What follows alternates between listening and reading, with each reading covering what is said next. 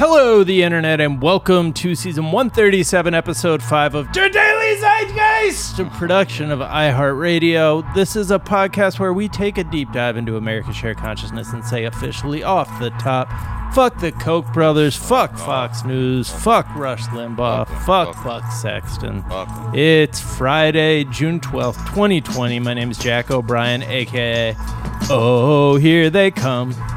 They'll deploy and screw you up. Oh no, here they come. It's the Antifa.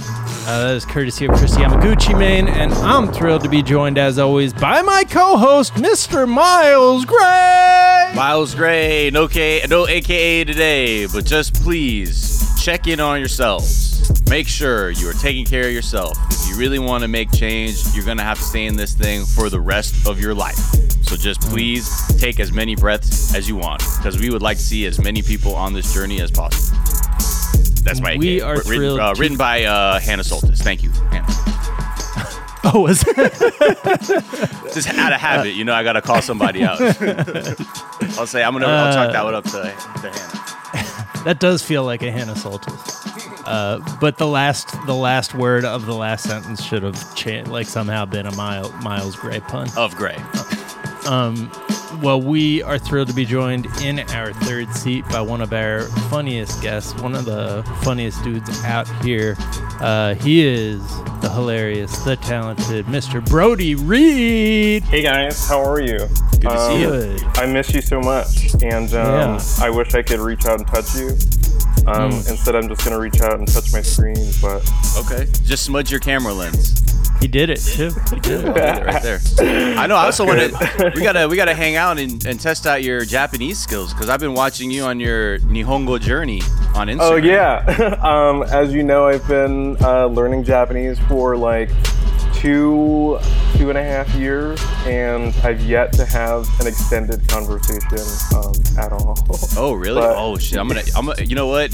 We'll have to have you on one of my Japanese family Zoom calls. Oh, yes, please. Yeah. It'll be like, よろしくお願いします. Oh, いいね。ブロディ君結構日本語上手だね。Hello, アメリカ人です。黒人です。Yeah, and like, マイルスもそうだよ。マイルスも黒人ハーフなんだよ。Which is such a weird thing to say, which is black person half in Japanese, but that's just the terms we're dealing with right now. I'm working on one country at a time. Absolutely. Yeah. Absolutely. You got to do your part. Yeah.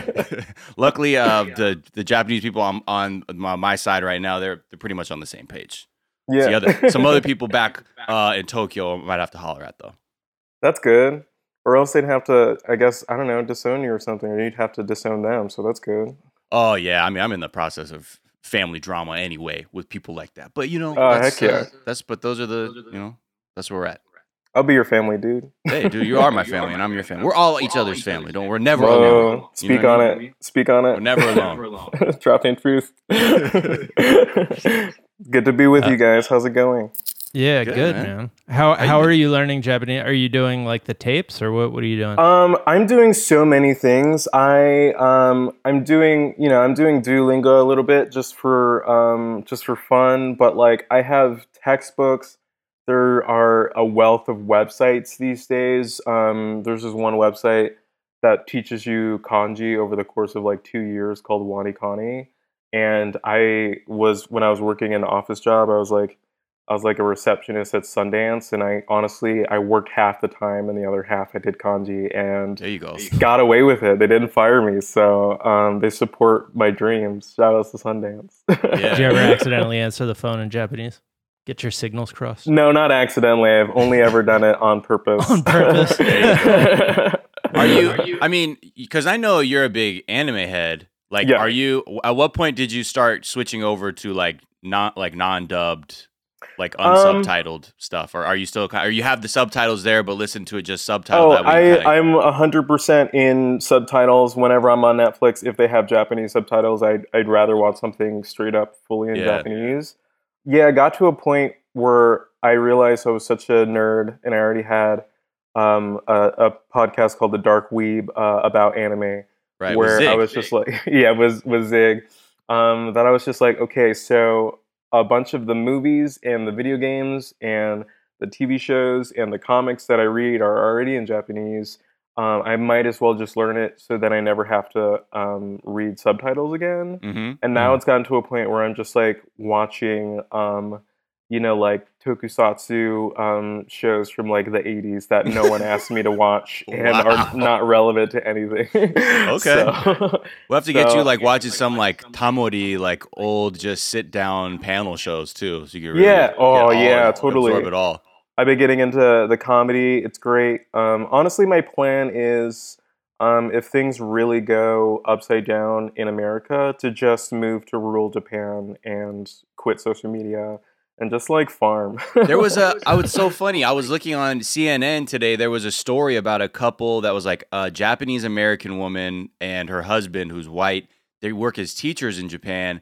And they bought like a farmhouse for like 15 grand, because there's a lot of like rural areas that have houses that like are so affordable. Yeah, and their populations are like dwindling. That they want to invite people in, but too many of the young people want to live by the cities and all these other things. So it's like, but the house they had was unbelievable. It was beautiful, and like they bought it for like nothing. Cool. I was like, maybe come to Brody and I's bed and breakfast. We'll have like a ryokan or something you can stop by. It's a weird thing to mention, but so the quarantine has been really weird for me because my grandmother and my mom both passed away at the beginning of the quarantine. I'm sorry about that. Thank you, I really appreciate it. And it's been like a very like isolationist time for me, but I'm also like quarantined in my grandparents' house that they bought in the 70s, and they were kind of eccentric people, so I'm like literally quarantined in a house that has like some samurai swords and like and like a steer rice head. paper like doors. There's like you got the shoji screens. Wow, shoji screens. There's like literally like 20 shoji screens in my house. Did you say was your grandmother a travel agent? She was a travel agent. Yeah. Right, I remember because I was following your social media posts a lot because I lost my grandmother last year too, and it's like it's wild when you kind of. Especially when you have all these like artifacts around too, to kind of go through. But yeah, so was that sort of adding to her eccentric taste, being a travel agent?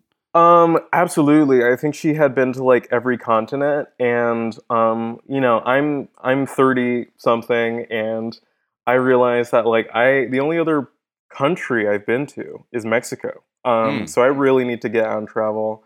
I'm gonna take whatever I inherit and just really travel the world, I think. Okay. So awesome. Next time I'm on here, I'll tell you all about Aruba, Jamaica. Ooh, I want to take you. Key Montego. Baby, why don't we go down to the greatest Tokyo? Culture that America has created. Maybe the most authentically American. The Latter-day Beach Boys. Very authentic to the Reagan administration. Yeah, because like all that shit was just like boomer Valium for your brain, so you could like, just kind of tune out. Like, although like all these things were like going off the rails in the 80s, like our perception of the 80s, like I don't know, I think everyone was like partying and on coke. But then you like look here, like oh my god, all these other really fucked things are good. The media just like learned how to sort of give us this like I don't know patina, this the veil of like prosperity and stuff over it. I wonder how we're gonna remember right now. You know what I mean? Yeah. I wonder if people are just going to be like, oh yeah, Doja Cat was a thing for a second. Right. Wasn't Doja Cat canceled at some point? Anyway, it's so hard to keep track of the mass cancellations. I would love to read that in a history book like 30 years from now. Doja Cat canceled. Right. For like homophobic slurs, but then you hear like other people, it's like, okay. Yeah. Brody, what is something from your search history that is revealing about who you are? Oh, okay. This is a gold mine right here. So I recently tweeted something that I found a couple years ago. I used to be a researcher on a cable show, and this was back in 2015, right when Rachel Dolezal became like a controversy, like a thing, because she was a white woman pretending to be black, and she like was like a president of like an NAACP chapter or something. So when I was a researcher on the show, I did a deep dive, and I found this video, a couple videos that were made by Rachel Dolezal's ex-fiance and posted in 2013. One of them is called For the Rest of My Life, and the other one is called Dreamgirl slideshow, and they are both like fan cams or like predated fan cams for Rachel Dolezal. They're 100% serious, and they are bops. I posted them on my Twitter. You guys just have to edit them in. Like, well, maybe we have to ride out on that as our song. Yeah. We ride out on. We'll absolutely. Because when you posted that, I was like, "What the fuck is this?" And it's so sincere. Yeah, that's what shakes me to my core. Yeah, they don't have a lot of views. They never blew up. I never got to put them on TV because they just weren't good for video. But like, they are cringy goodness. And they're just amazing. It's the best use of the word vajayjay I've ever heard in an R&B song. Do we know who the ex-fiance is? Like, what was his story? Yeah, he is he's a musician. I think he plays saxophone. He has a name that I forgot. I looked it up in an article, but I didn't really want to like blast him or anything. But his YouTube is The Man with the Horns, which is a great, a great YouTube handle. Like, for a long time, I thought it was Damon with the Horns, and then it clicked. Right. Is the horn like spelled THE horn? Like, was he inconsistent with his? He spelled it regular. This is a thing, especially like when like I feel like food trucks started this too, or like they would be like suddenly everything's with a Z, like Wild Salads with a Z, and it would be like Caesar's salad, and like everything had like a Z forced into it. Like you'd hope. I remember appreciating like food trucks that went so far into it, their menu just became confusing and ceased to function as a menu. And at least be consistent for sure. Decide between da and the. You got it. If you're gonna be Damon, you better be with da horns too. Exactly. Yeah. What is something you think is underrated? Something I think is underrated. One of the cool things about this recent, just like attention us Black people have been getting is just like discovering a lot of Black art that I wouldn't otherwise. And I found this one website called I Die, You Die. And it's this website with just like a bunch of like dark industrial music and stuff. And they started sharing links to a bunch of Black goth industrial artists. And I'm a Black goth. I like industrial art. I like people like Saul Williams, someone who's been inspiring me throughout this process. I like one of my new favorite artists is this artist called Yves Tumor. He wrote a really great song about police brutality called Noid that I love a lot. And through this website, I've just been discovering like a lot of Black industrial artists, and I think it's really important for Black people to take up space in not only all scenes, but that scene as well. Is there like nuances? Like, is there an aesthetic that makes Black goth industrial music slightly different, or not really? When Black people do literally anything, it's slightly better. So I will say that the aesthetic it goes hard. It just goes harder than even the traditional goth industrial techno. Yeah, seeing because like with industrial music, like you'll watch a video like Firestarter or something like that, and you'd be like, oh, this guy's wearing like an American sweater, but it's black and white, and he's like in a pipe, and it's just like he's angry. And it's just like I get where he's coming from. Right. But then when you see like someone do that, and there's also he's like running from the cops, you're just like, oh, now I actually get what you're angry at. Oh, okay, yeah. Message received. Yeah. What's something you think is overrated? Something that I think is overrated, and I'm kind of cheating a little bit, but I want to make a point. I think we have to. I think the term Antifa is overrated. Antifa is overrated. And the only reason I think that is because I think it allows one degree of separation that I don't think anyone expected, that lets people who are opposed to it, conservatives, wackos, whatever, they so easily can demonize Antifa and never say the word fascist out loud. I really think that we kind of collectively have to make an effort to say anti-fascist with like our whole chest, with like our whole throat. so that when people are like, I hate anti-fascists, you know what I mean? Like they have to, Yeah, they have loud. to say the whole thing. They're like, wait, I hate I love fascism. Yeah. Right, there we go. Anti-fascist. Yeah, I'm pro-fa, actually. So, yeah, Right. exactly. I That's what want they're- them to have to say it. No, it's so true. And it's like one of the tools that, you know, any oppressive system has to use to be able to divide and conquer. And it's like, first, like most people are like, that's already just ridiculous because to be anti-fascist is like a sentiment. It's not, it's not a fucking, I don't have an email at antifa.org. Yeah, except we're dealing with the most ridiculous people. Right. And people just immediately go, great. Because before I used to be able to say like, you know, social justice warriors or Black Panthers or other thing and try and just immediately vilify something that's actually standing for the complete opposite of what I'm being told it is.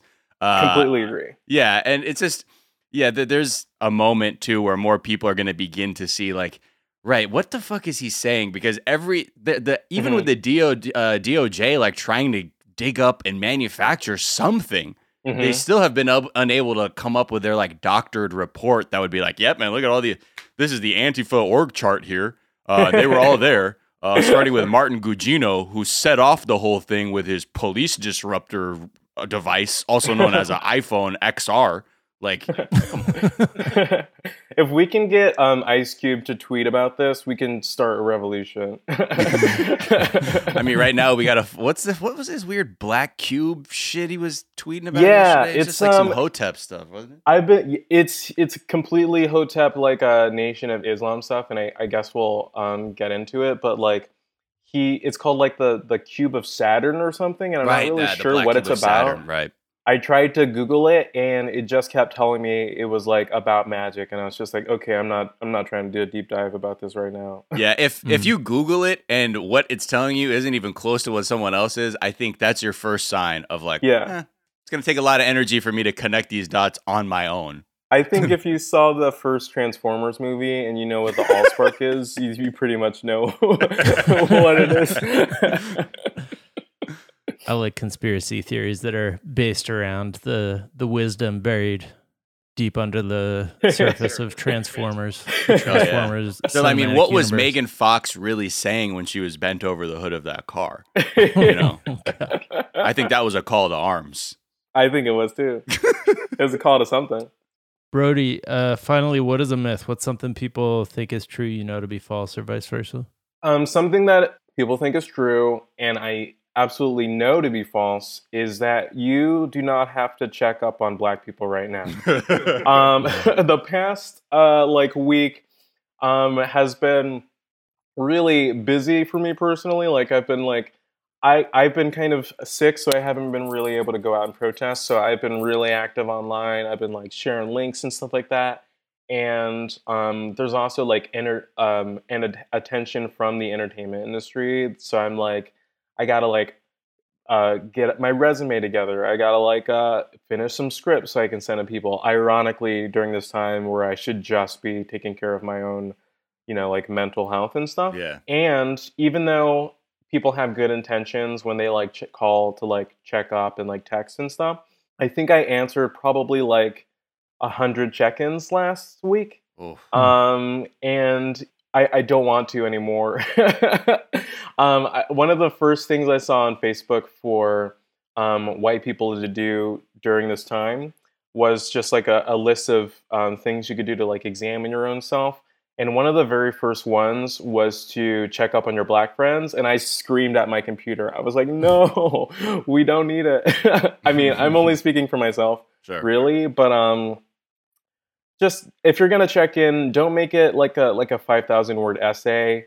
I have gotten a couple of those recently. I have not answered them, and I won't. I'm just going to pretend that they got lost in the mail or something. Or that it just has to be okay that, sure, you sent it, but we're not obligated to respond to it. Yeah. You know, I think that's the other thing. And I just stopped responding because it was so much labor to then like, because half the time there were people who I think weren't even like looking for, I'm like you think I'm like one of the good white people, right? Because there are a few buckets these things fall into. Yeah. Some are like I just want to tell you, like, I get it now. And I have a lot of work to do. That's one. I'm like, great. I'm not going to respond to that because that actually sounds like a person who knows they don't need to be responded to. They just wanted to affirm like their solidarity. Yeah. Even close friends are different than people who I haven't talked to in like a year or who I haven't seen in like several years.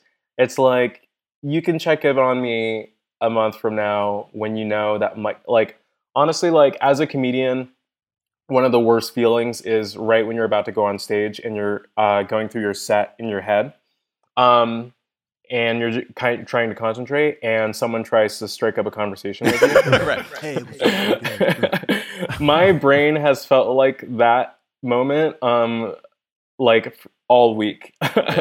So like finally, I've like taken some time to decompress because there was a minute where I really had to like look at I had to check in with myself, and I realized that I was just like, I am in a manic state because of things going on in the world. Yeah. And what I don't need right now is that added guilt of not texting a friend back, which is something I answered all of those texts except for the one really long one. In my mind, I resolved in myself. I'm like, I pray for somebody to be like, hello, back to me. Because I already had the fucking, they would have got 3rd-degree burns from their fucking phone.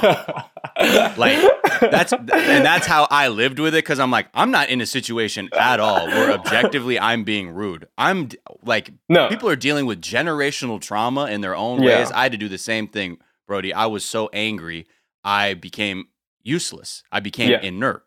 And I realized I had to begin to put these things on a scale. I say, what do I want to do?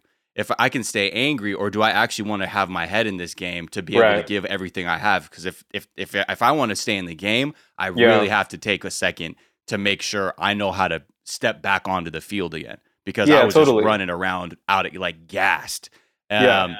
If they had texting back in the civil rights movement, like in the 60s, we would have heard the same thing, I'm sure. But it's definitely, it's tough. But yeah, don't, again, I tell everybody else, I will be more impressed when I see people like, if somehow I see a viral video of you like cursing out your racist dad. Yeah. Like, and doing that and flipping your Thanksgiving table because someone decided to say all lives matter, Frankie, or some shit. You know, I'm like, wow, don't talk about it, be about it. And I think the other thing too is we'll probably get into this with that tone deaf celebrity video. We've heard enough words. We've heard enough words. So like at this point, they have no fucking meaning. They really don't. Yeah. And is it my imagination? Because I've only seen the video once. Was that video in black and white, or was it in color? Oh, no, we got into this, man. The black and white, the monochrome, the nuances, man, of the aesthetic helps set up the black-white binary for the viewer. That's why it has depth, not because people didn't know how to color balance or people's skin was looking weird and this is just an easy way. Yeah, exactly. Here, let's take a quick break and we'll come back and talk about that video because, oof. Wow. Cool.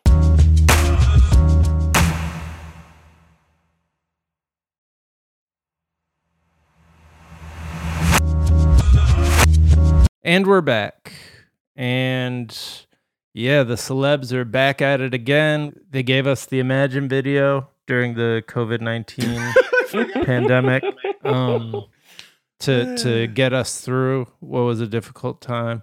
And they learned their lesson, I guess, and decided not to sing this time, to just do what they do and deliver really passionate dramatic performances of true statements, like very things that people should be thinking.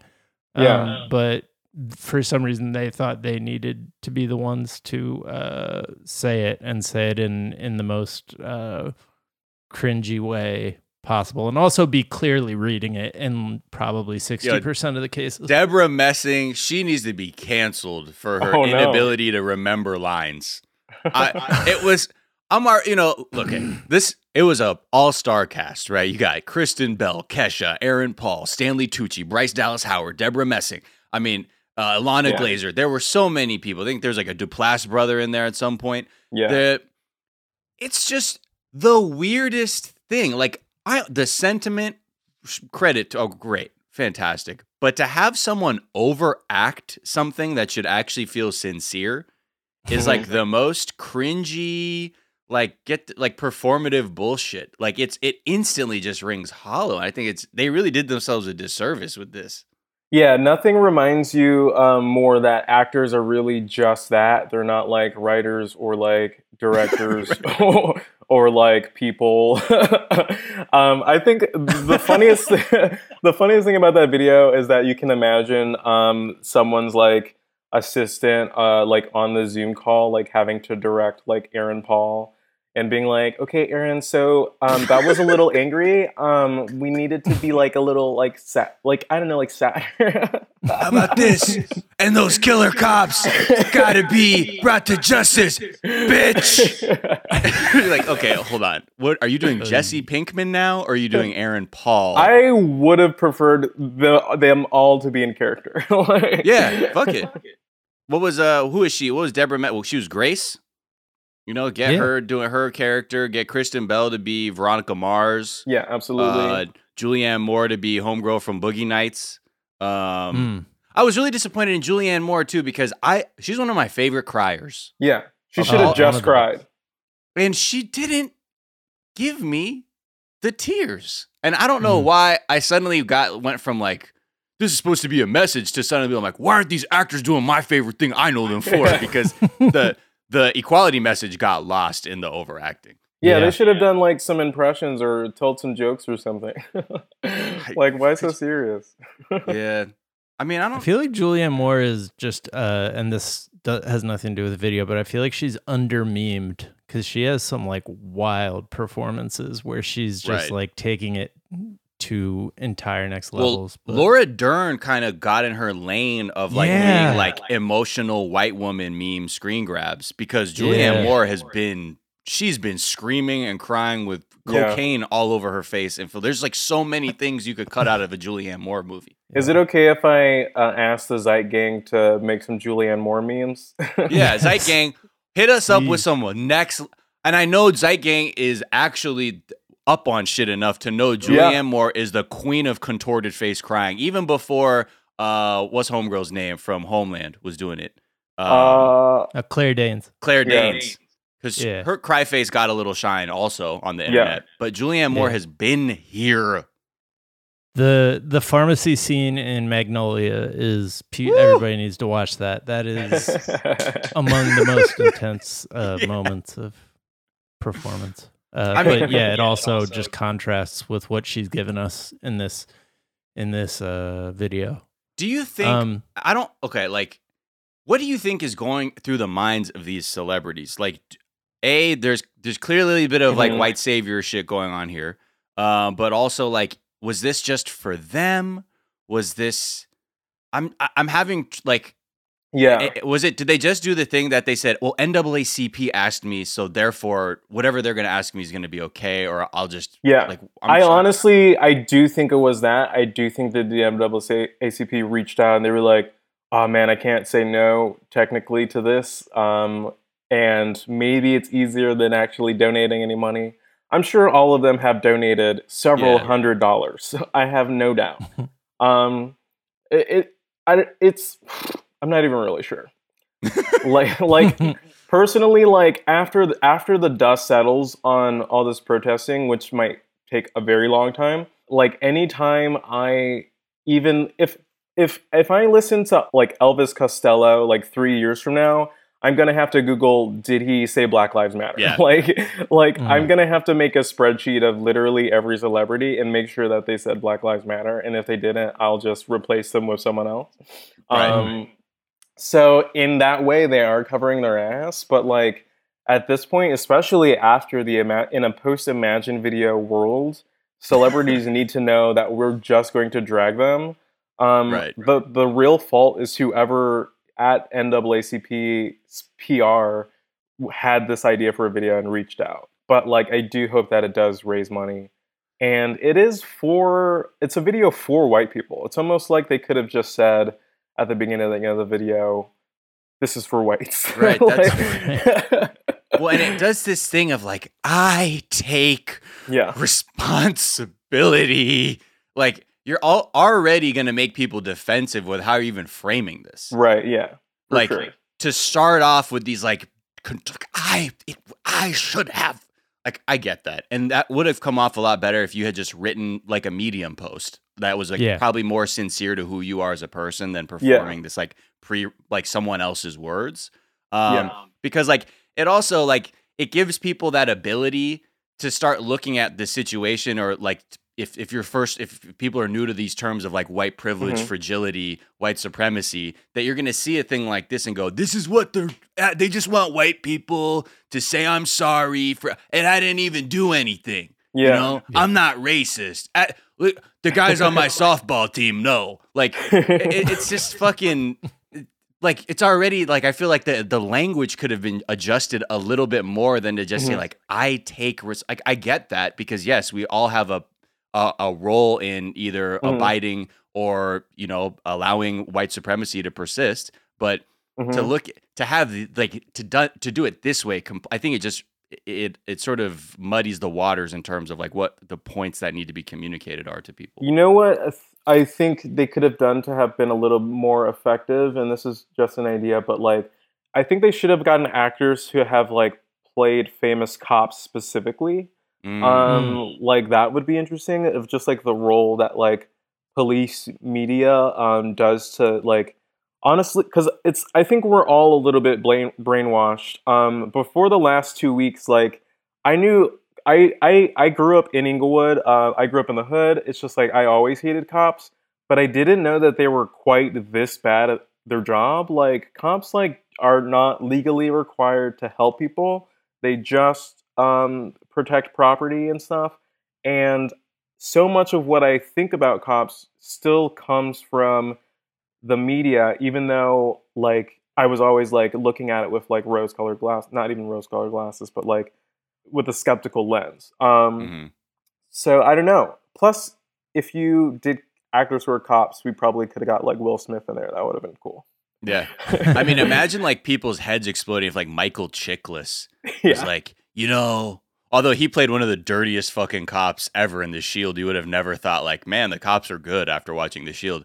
But he was the commish before that? I mean, like, to see those faces, it would almost be like that, like those moments on Catfish where Neve and Max find, like, the model, IG model that the person is using their pics to catfish somebody with, and then get them to video call the victim of the catfish and be like, hi, this is me you're seeing. I'm not the person that you think I am, just so you know. And I think if you had a lot of people who reinforce this message of, like, this binary of police good and anyone opposed to police equals criminal bad, that may have had an effect.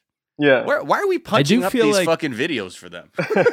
I do feel like that's sort of happening in other places in culture, with NASCAR banning the Confederate flag. What a surprise. A band called Lady Antebellum saying they're now Lady A. And apparently they claimed it was about architecture, which it was like a photo shoot that had been in front of a house, like you were in the South taking the photo, whatever it was. The singer first said, like, when they got signed, they didn't think they were going to be able to keep the name, but they just did it in the beginning. And then when they did, they're like, oh, well. And then their fans just called them Lady A. But either way, like, the way they're talking about it now, it's like, y'all already knew what antebellum meant before this. Right. And you're you were able to skate on it. So, but fine. I guess we're crossing that Rubicon of, like, and I keep using this fucking term, where Rubicon? Yeah, like, of crossing the Rubicon, at least, like, sort of in media coverage of being like, oh yeah, we're all gonna agree the Confederate flag bad. We used to be like, well, it is a symbol for motherfucker. That shit didn't even fucking 4 years. Yeah, right. What the fuck it's you talking about? It's a fucking history. Soup Plantation went bankrupt way before this. Yeah. They saw it coming. I mean, I was always like, I remember a few years ago, I was like, I love Soup Plantation. I was like, I do love those little ice creams, though. Hate the name. Love the little soft serve. It's about culture. It's about history. You know? Yeah, it's about history. It's about history.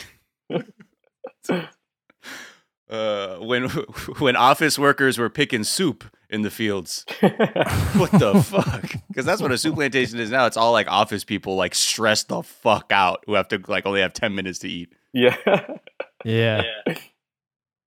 I mean, we saw it with Tom Morello and Rage Against the Machine, like people just now waking up to the fact that the, cultural entities that they thought were on board with their, point of view, ideology. is well, I think not quite. I think all that really underlines is that many people are not aware of the media they consume. Yeah. That's all that really shows to me. People are not aware of the media they consume. How could you be a Rage Against the Machine fan and not hear the lyrics of Zach and be like, nah, that can't be about racism. Yeah. Or like police. Like I don't know, but I think who do you guys think run the forces? Like Air Force Ones, Nike. They thought the machine was just like their computer malfunctioning. That's like the Rage Against the Machine they were having, like the scene in Office Space where they get mad at the copier. Yeah. God, well, I mean, rather than the speech that it comes from, you know what I mean? Right. Like that's the other thing. It's like Mario Savio is the one who, like, I mean, if you hear that speech, my God, you'll be like, woo! I'm fucking ready to fucking headbutt like a colonial capitalism, white supremacy with my skull right now. But I honestly search Mario Savio Rage Against the Machine. That's where that phrase comes from. But yeah, I think again, people just they don't take apart the nuances of what they're ingesting. Yeah. And if you buy a CD, always read the booklet. You gotta, for sure. Well, maybe they saw Evil Empire and they're like, well, I don't know, it's a white kid in like a rugby hockey shirt. Like, did you see the album? I don't know if you saw their first album with the self-immolation on the cover. Okay, but yeah, that's metal as hell, dude. How'd they draw that? It's funny because when that album came out, I remember like there was the movie Higher Learning, that John Singleton film. There were like early Rage tracks on there. And I remember going to like the CD store with my dad, and that first Rage album was there, and I was like, "Whoa!" And my dad was like, "Yo, this is like, what the fuck is this? Like, what band is this?" I'm like, "It's called Rage Against the Machine," and he bought it. I remember he bought it. Cool. And I was like, I didn't know what happened, and then we were in the car. I was like, "Oh, to me, I could just see this image of the monk who was engaging in self-immolation to protest the Vietnam War," and like, I remember it wasn't until like we got home, I was like, why did you just buy that CD? You don't even know the band. He's like, this. Then he broke down what this image was about and what he was going through in the 70s and how he felt about the war and like what kind of mental just focus it takes to even maintain a position like that while your body is engulfed in flames as a protest. Yeah. And he's like, whoever posted this, or if they're using this as their album cover, I know they know what the fuck is up. Yeah. And I was like, all right, whatever. And then I didn't get into it until Evil Empire. And I was like, oh, okay. Meanwhile, I'll be like 9 and I'll see the same cover and I'll be like, this is how my parents make me feel. Right. Right. Oh, I just want to stay up late. Yeah. And then sadly, like in that other portion, I fell into Linkin Park at a time when I could have maybe blasted more. But hey, you know what it is. In the end, nothing doesn't even matter. The machine is bedtime. Yeah. Miles, these wounds will never heal. And that's the promise that I make to all Linkin Park fans. Thank you. Let's talk about Trump.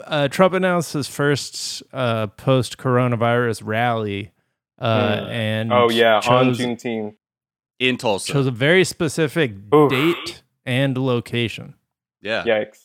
I like even Hitler. I think is cringing at how on the nose this shit is. Yeah, like, it's my God. You're going Juneteenth, which is an actual holiday, and I think all but 3 states. I think the Dakotas and Montana.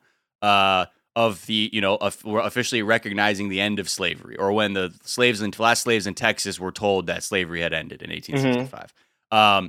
That's the significance of Juneteenth. So that's basically saying, if you want to reduce it down to an easy thing, the end of slavery holiday celebration day is Juneteenth. To then have that your first rally since March, which people are going to look at this rally as being a response to the Black Lives Matter movement. Absolutely. Because that's just where we are. The juxtaposition of events. Yeah. to then have it in Tulsa, the site of one of the worst racial terrorist acts ever transpired on American soil, aside from the genocide of indigenous people throughout the history of this country, I would say is pretty significant because that's the site of Black Wall Street. The Tulsa massacre just was unbelievable, unbelievable, unabated racial violence against Black people who had figured out a way to find prosperity without just within their own community, and it was thriving. So then to have your little, diet Klan rally there, we get what you're saying. You're just basically saying like all racists come through. It's gonna be a party, and I don't know. I mean, the thing is, I don't think Trump knows what Juneteenth is. I don't think he knows when Tulsa. Maybe he just found out. I disagree, and I think Teenage Mutant Ninja Goebbels is the one who lined it up for him, and then he agreed. I think the funniest part about this is we recently learned. I think Trump. We know for sure that he really only watches like two things. He watches Fox News. And he watches HBO. And we know he watches HBO because he tweeted about Insecure. So, and I think that the only reason he knows about Tulsa is because he probably watched The Watchmen. He watched at least one episode because a bunch of white people learned about Tulsa for the first time from watching The Watchmen, because our American education system is a complete failure and we don't teach people about this kind of thing. And I think he knows the specifics of the day. I think it was just like, what's a day we could piss off the most Black people in a coded way and make it look like coded. Yeah. What day is that anyway? Is that like what weekday is that? Let me see. June 19th is a Friday. It'll be next Friday. Okay, cool. That's fine. He could have his pizza Friday, I guess. It's gonna. The other thing too is just like, a lot of the cruelty that's been really mind-blowing has come, like Stephen Miller has had a hand in all the time. Yeah. And I know he definitely, by working with old Jefferson Sessions, Beauregard, that he picked up a thing or two with his time interning in that, just racist office. But the other thing, too, like when you just look at what Trump is dealing with, he's losing a three-front war right now. He has no answer to the pandemic and the fallout, the economic fallout from that. Joe Biden is doing nothing and gaining support in polls, especially in like swing states, by doing nothing. And then also you have a popular uprising in the United States that's demanding a reckoning with white supremacy. Well, some people are, but whatever you want to call this moment, it's a new civil rights movement and a call for major restructuring and reform. In our country. And so this man he realizes he's taking L's on all three, so he's just doing his old playbook. It's like, I don't know, just fucking go pedal to the metal on race war, and maybe this will dig me out of a hole or something. Yeah. But it's like not even for the math of an election. Oklahoma's not even a swing state. So it's like, what do you? It's clearly just a big troll move. It's a dog whistle, and it's strange because it's like, we're living in the present, and the last couple years have just been so crazy. We never expected this to happen with Trump and like all this stuff to happen. And I feel like we're gonna look back on this moment like in a history book, and we're gonna be like, of course, this is exactly how fascism and nationalism props up and becomes like a prominent thing, is that people the whole time are just like, no, right, no, come on, and then it just happens. Yeah. So it's scary, and we just got to do our best to confront it, and I don't know, hack the convention or something. Join the I mean, get Jamie Loftus on the phone. I think this also helps him. All of these, uprisings have just allowed him to completely avoid the conversation about COVID. And even when you look at Oklahoma, like proportional to like Oregon, like they are outpacing them in terms of infections and death rates, because they were like one of those states like a ton of states that were like, yeah, dude, we're in like phase 9, all good mode, completely reopened. Right. And then on top of that, you're gonna have it's all like everything is just it doesn't make sense. It's purely just a gesture to like white America to try and sort of reassert itself as they watch all their monuments and things just like wither away in front of them. I mean, you hate to see it. You hate to see it. I mean, you hate to read the replies in that NASCAR tweet. You hate to read them. You hate to read the replies in the new iHeart podcast, Waiting on Reparations, that are just like so. The racists are up in arms. It's overtime. It's overtime, and they're down by 15. Yeah. Well, it's overtime, and they're getting paid for it. Yeah, seriously. And I think that this whole it truly is. They like if you really held on to this really superficial identity of white supremacy of like merely like because I'm a white person, I'm better than everyone. You're probably pissing your pants right now. Yeah. Because suddenly like companies that used to like ignore your racism are now like, sorry, Confederate flags gone. This thing, we're not doing it anymore. Like, people who work here, sorry, fuck out of here. This is where it's at. All these monuments, they're coming down. Your forts, they're named after like slavers and Confederates, gone. And it's like, what? But I have nothing. Yeah, because your ideology was nothing to begin with. So why don't you, either move on to something new or, move to Whitefish, Montana. Yeah, I can't help but laugh at like watching like a Tucker Carlson video where like celebrities will scroll by of all the ones that are like canceled, and it'll just be like all the good ones. It's just like Steve Carell over. Chrissy Teigen, enemy of the state, along with like old ass rioting footage. Like also that man was playing footage from Ferguson during his news broadcast because he so desperately needed to portray what was going on as some kind of violent, like nonsensical thing that came out of thin air rather than like a very large scale moment of action. Sad man. Exclamation point. All right, let's take a quick break and we'll be right back.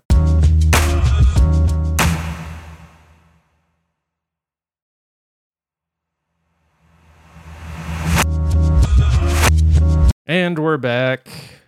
And before we get back to the news, Miles, do we want to do check in with the Netflix top 10 this week on if there's something Monday's episode? So bad. So there's a couple of things that might qualify. There's 13 Reasons Why is back at number 1 because I guess they just dropped new episodes. I don't know that series. I just know that it's controversial and like a teen thing. Mm-hmm. I'm not interested in that because I feel like I watched the light version of that with Riverdale recently. So there's something at number 2. There's a Polish porno called 365 DNI, which I'm very curious about because I'm horny.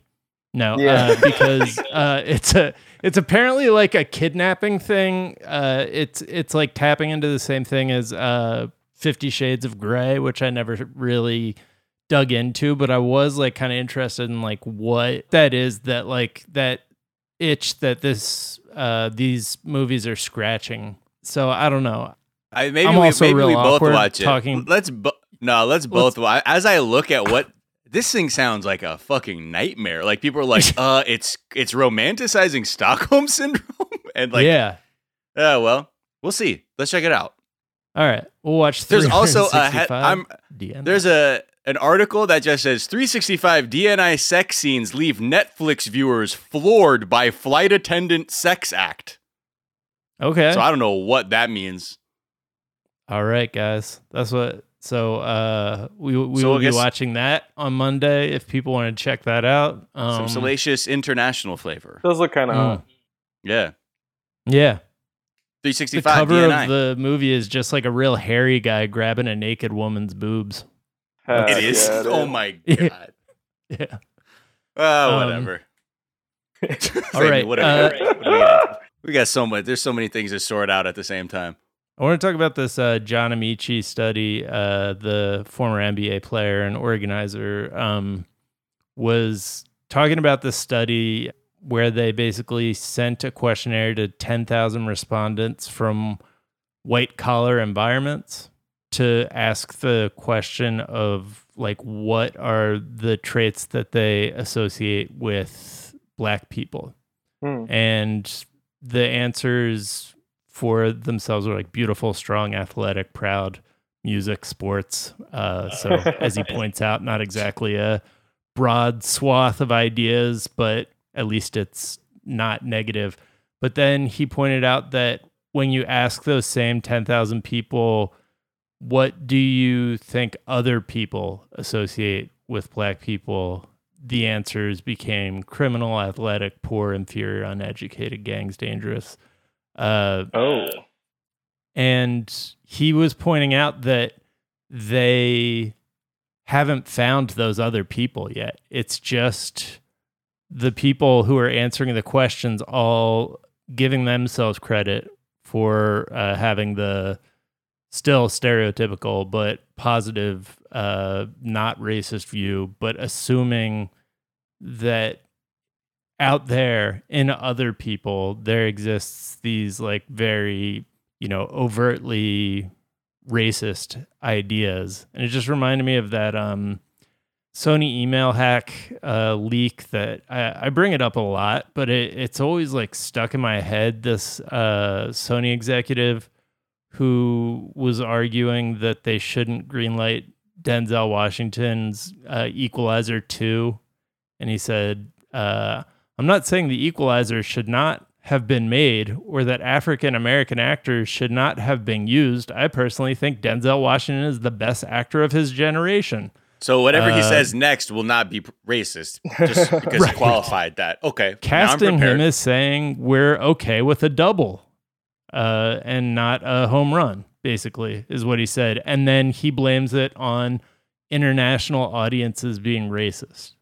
I just think that is a more prevalent dynamic than a lot of white people realize. The idea that, well, it's out there, other people are racist, and that's just the reality that I'm dealing with, but I'm one of the good ones. And it's just, that is upholding systemic racism and systemic white supremacy just as much when you're just assuming that in other people. Yeah. To be clear, when you center whiteness, you are centering whiteness. Like you, especially if you are in a position of power. I've been a stand-up comic for a long time, and I am acutely aware that like when I tell jokes in front of an audience, almost 99% of the time, I am telling jokes, even though they're Black jokes. I'm telling them to a white audience, to a white like palette. Even if they're from my perspective, they're to that white perspective. And the people who are in charge of like making decisions of like getting things on TV and putting movies out and distributing them, like they are very acutely aware that globally it's accepted that the Western world is white. Like a lot of foreign countries, when they think of foreigners, they don't think of like a large multicultural like swath. They think of white people like first.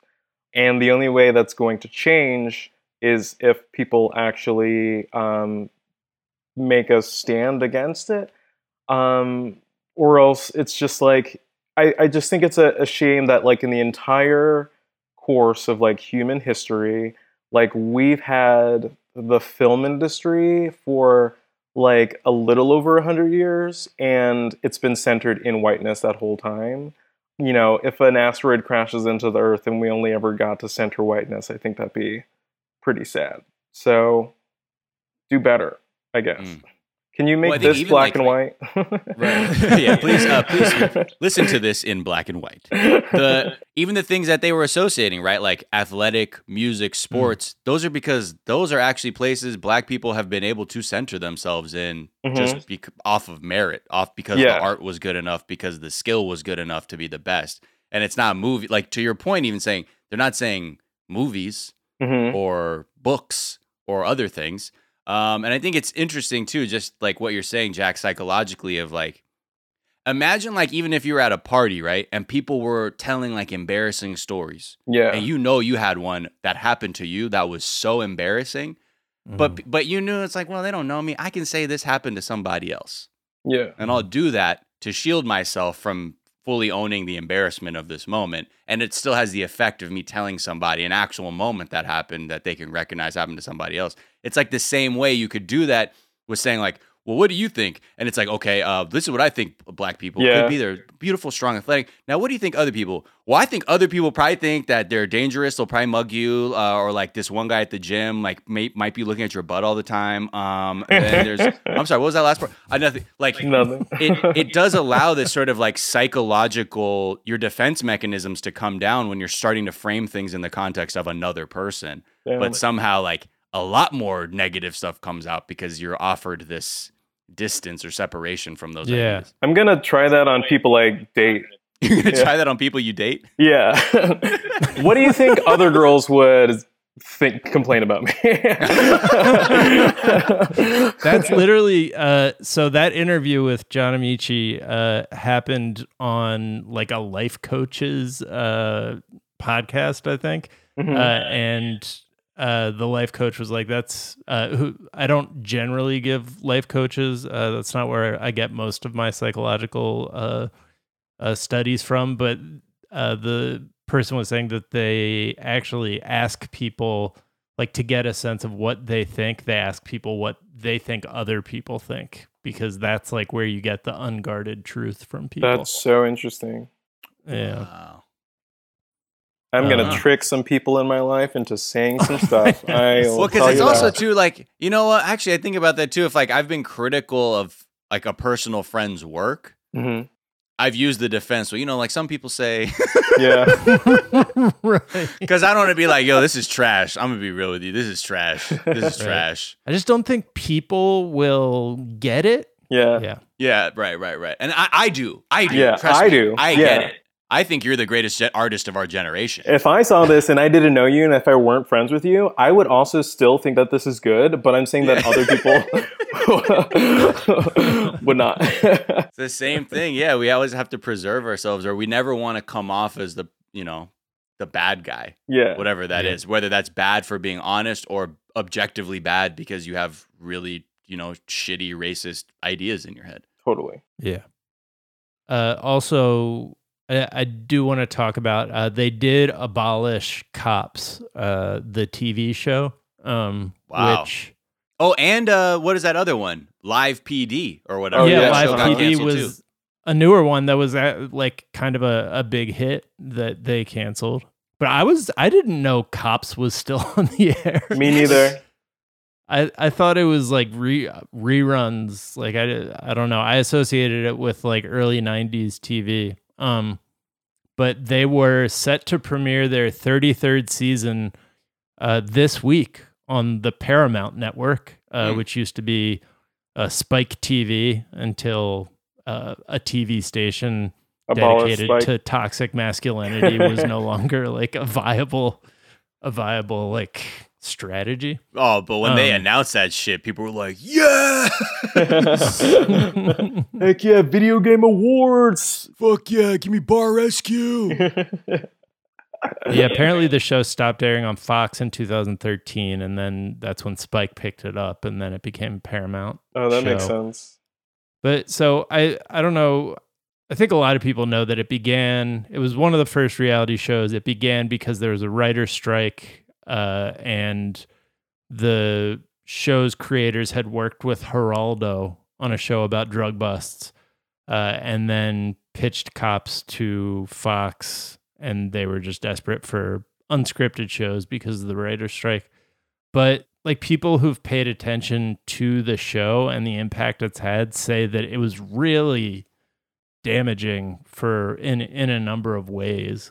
So This propaganda? Yeah, like literally the police departments get final cut on the show.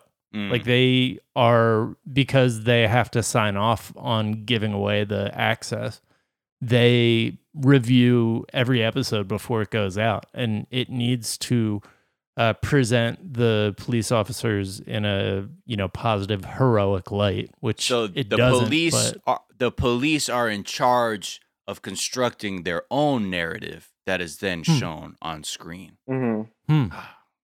Sounds like propaganda. Okay, I'm starting to realize. Yes. That reminds me of I've been kind of like thinking about I've been trying to like decolonize like all these like cop shows that I've like internalized when I was a kid. I remember when I was a kid on like TV Land, watching not like Dragnet. It is Dragnet. The guy behind that, I think his character's name was like Jack Holiday. I'm not sure if that was his real name, but like they presented that show as this like very realistic police procedural of like how it's like to be a police officer, and a lot of it was like kind of boring. They would use codes and they would like investigate things, and you'd see them like using like actual like police cars and stuff as props. And then I was reading about it, and the whole thing was basically propaganda. The police department lent them equipment as long as they got the okay on every like story in the episodes and stuff. And it was like one of the most successful police PR imperatives, and it kind of just like started to entrance the police department in Hollywood, in Los Angeles. And it's just gross, and it's made me hate Dragnet, which used to be like a show I used to love. Right. That makes so much sense. I've only seen one episode of Dragnet, and it was the one where hippies like take LSD and then lose their minds and start like one of them like jumps out a window, and another one I think just dies from LSD, like from just the drug LSD. From talking about it. Yeah. Yeah. He lost his mind that day. Yeah, the only place that I know that is that routinely dishonest about drugs is DARE, which is a police program. So it's like that was a unified strategy across the board. I mean, DARE was a great ad for PCP, because the stories they told me, I was like, wait, what? What? The guy threw a cop car? You can smoke something and get super and like turn into Hulk. He ripped the street light out? Yeah, like I remember, and this guy, I talk about this guy, Officer Charles, all the time with his stupid vanity license plate, PRNCHAS. And it was supposed to say Prince Charles, and I was like, no, it says Pernchas, fucking loon. Freaking Pernchas. Yeah. But I just remember, I remember afterwards, Charles, when he said that PCP story, like me and my friends were like, yo, dude, what the fuck? What is this PCP thing? It did not, it was just really it just felt like a thing where I think officers who are in trouble, they have to do DARE. Is that like that the deal? Because I feel like there's got to be more important things. Or like he's like the one cop who has like the patience to talk to shitheaded 11 and 12-year-olds. Right. But yeah, so I mean, by creating this feedback loop where it was police and TV producers and reality show producers, who are just looking for the violence, the exciting thing, the thing that's they're not looking to upend any stereotypes. They're more looking to just use them to hook people in. That show being on the air for so many years, like police departments openly say that it was the best recruiting tool that they had. But when you think about who it's recruiting, then like some of these videos that we've been seeing of how the police respond to peaceful protests start making more sense to me, I think. Yeah. Imagine getting pulled over in 2020 and then like seeing a camera and being like, am I on fucking cops right now? And they're like, yes. I mean, like fuck what? This. Yeah, like, I'm not signing the release. I mean, you can blur my face out. The other thing too is like when you think of how it functions, I don't think I've seen a cops episode where they got the wrong guy and we're like, oh, sorry about that. Never. And they left it in, They just have the caveat of like, Cops is filmed on the streets with the brave men and women of law enforcement. They're like, all people are innocent until proven guilty, despite what the demeanor of the police suggests and the editing. Right.